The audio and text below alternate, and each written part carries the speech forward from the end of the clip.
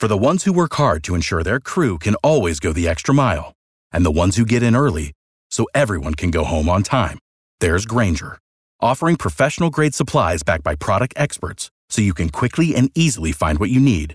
Plus, you can count on access to a committed team ready to go the extra mile for you. Call, click Grainger.com, or just stop by. Grainger, for the ones who get it done. Let's cut the red tape. Let's set free our dreams. And yes, let's make America great again. President Trump at the White House declaring his administration for every new regulation. His team has eliminated 22 other federal rules. Continuing team coverage from Washington. Fox's Rachel Sutherland. Among the red tape that's been cut, a lot of deregulation affecting a number of industries as well since the administration took hold.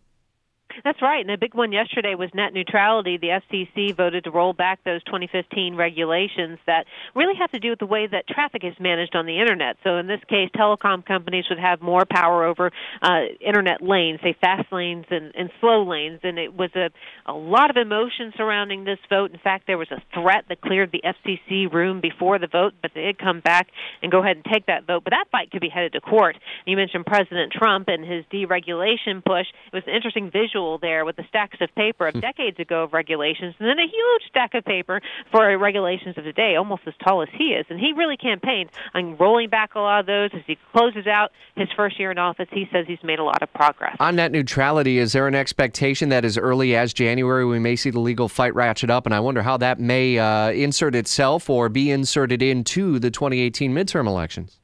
Oh, I think it will be a midterm election issue, no doubt about it. And I wouldn't be surprised if a judge very quickly somewhere issues a temporary injunction while this plays out in the court. We know that the Attorney General of New York has already filed a lawsuit. Several states expect to file behind. Fox's Rachel Sutherland in D.C. We'll hear from you next week. It's going to be all about tax reform next week. Republicans hope to release their final tax reform bill by tonight, setting up votes for next week in the House and Senate on the plan. Open up the WOKV app, and you can see Jamie Dupree's update this morning and why Florida Senator Marco Rubio is saying he's a no vote for right now. If your restaurant has slow bathroom drains and grease blockages, call Superior Plumbing and Pipelining. Superior Plumbing and Pipelining's high-pressure sewer jetting and camera inspection of the drains will assure your peace of mind at your restaurant. Request a free estimate at SuperiorPlumbingJacks.com.